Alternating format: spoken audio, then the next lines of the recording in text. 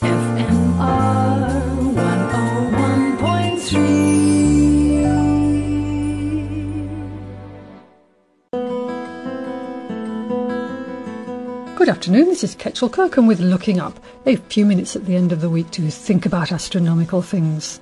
On the 7th of May's broadcast of Looking Up this year, I asked if you would like to swing on a star and carry moonbeams home in a jar.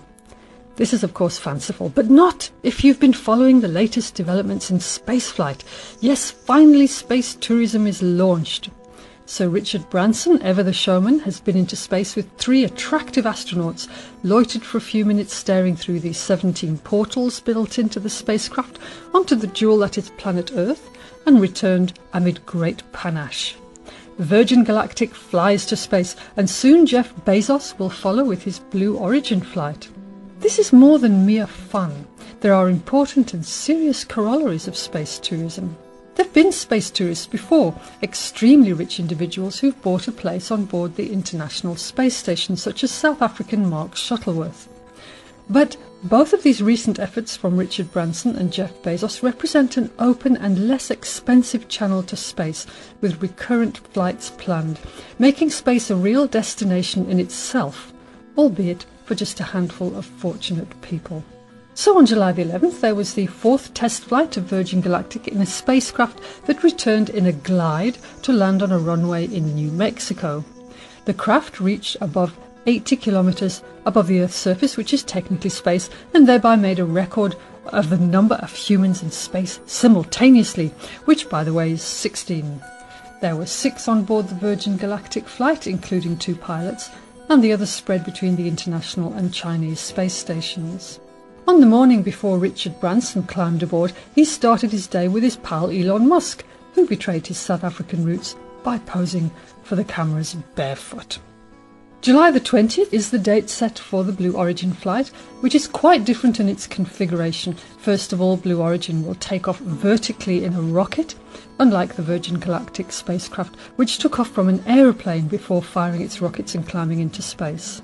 Similar to SpaceX's reusable rockets, the Blue Origin vehicle will land vertically, which I always think looks a bit weird and dodgy, but that part will not house humans.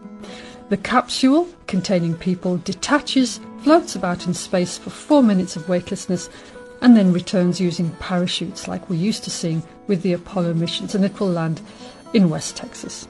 So what are the important and serious aspects to this otherwise frivolous and for now somewhat risky enterprise of sending a few tourists to experience weightlessness and look down upon the planet? Well, number one, it extends our knowledge of space flight. These private companies have come up with novel ways of getting into space.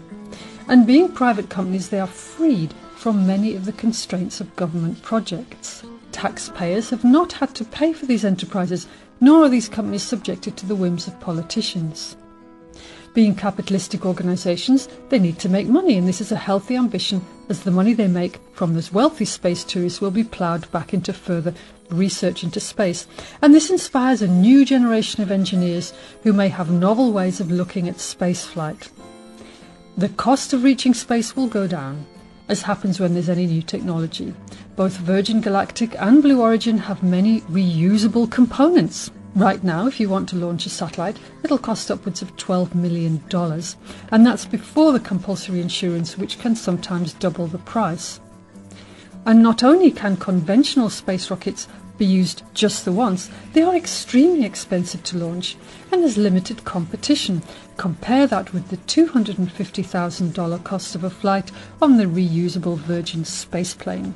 Scientific institutions have already signed up to fly experiments on these suborbital flights. As the next generation of space planes can reach orbit, then that will massively reduce the cost of getting into space. This means we'll be able to launch satellites, spacecraft and space exploration missions for a fraction of the cost. And now this is another good reason hypersonic flight could become possible. And this is suborbital point-to-point travel, where you can take off, fly into space and land in another part of the world far more quickly by exploiting simple geometry and the speed of space flight. The history of aviation shows that prices do come down, and although initially it may be expensive to fly between London and San Francisco in an hour, that cost will come down. And finally, more people will get a vision of our beautiful planet and may think twice about contributing to its demise. Fanciful it may be, but every astronaut I've spoken to says it's a life-changing experience and you never think about home in the same way again. For now, this is Kechil Kirkham wishing us clear skies.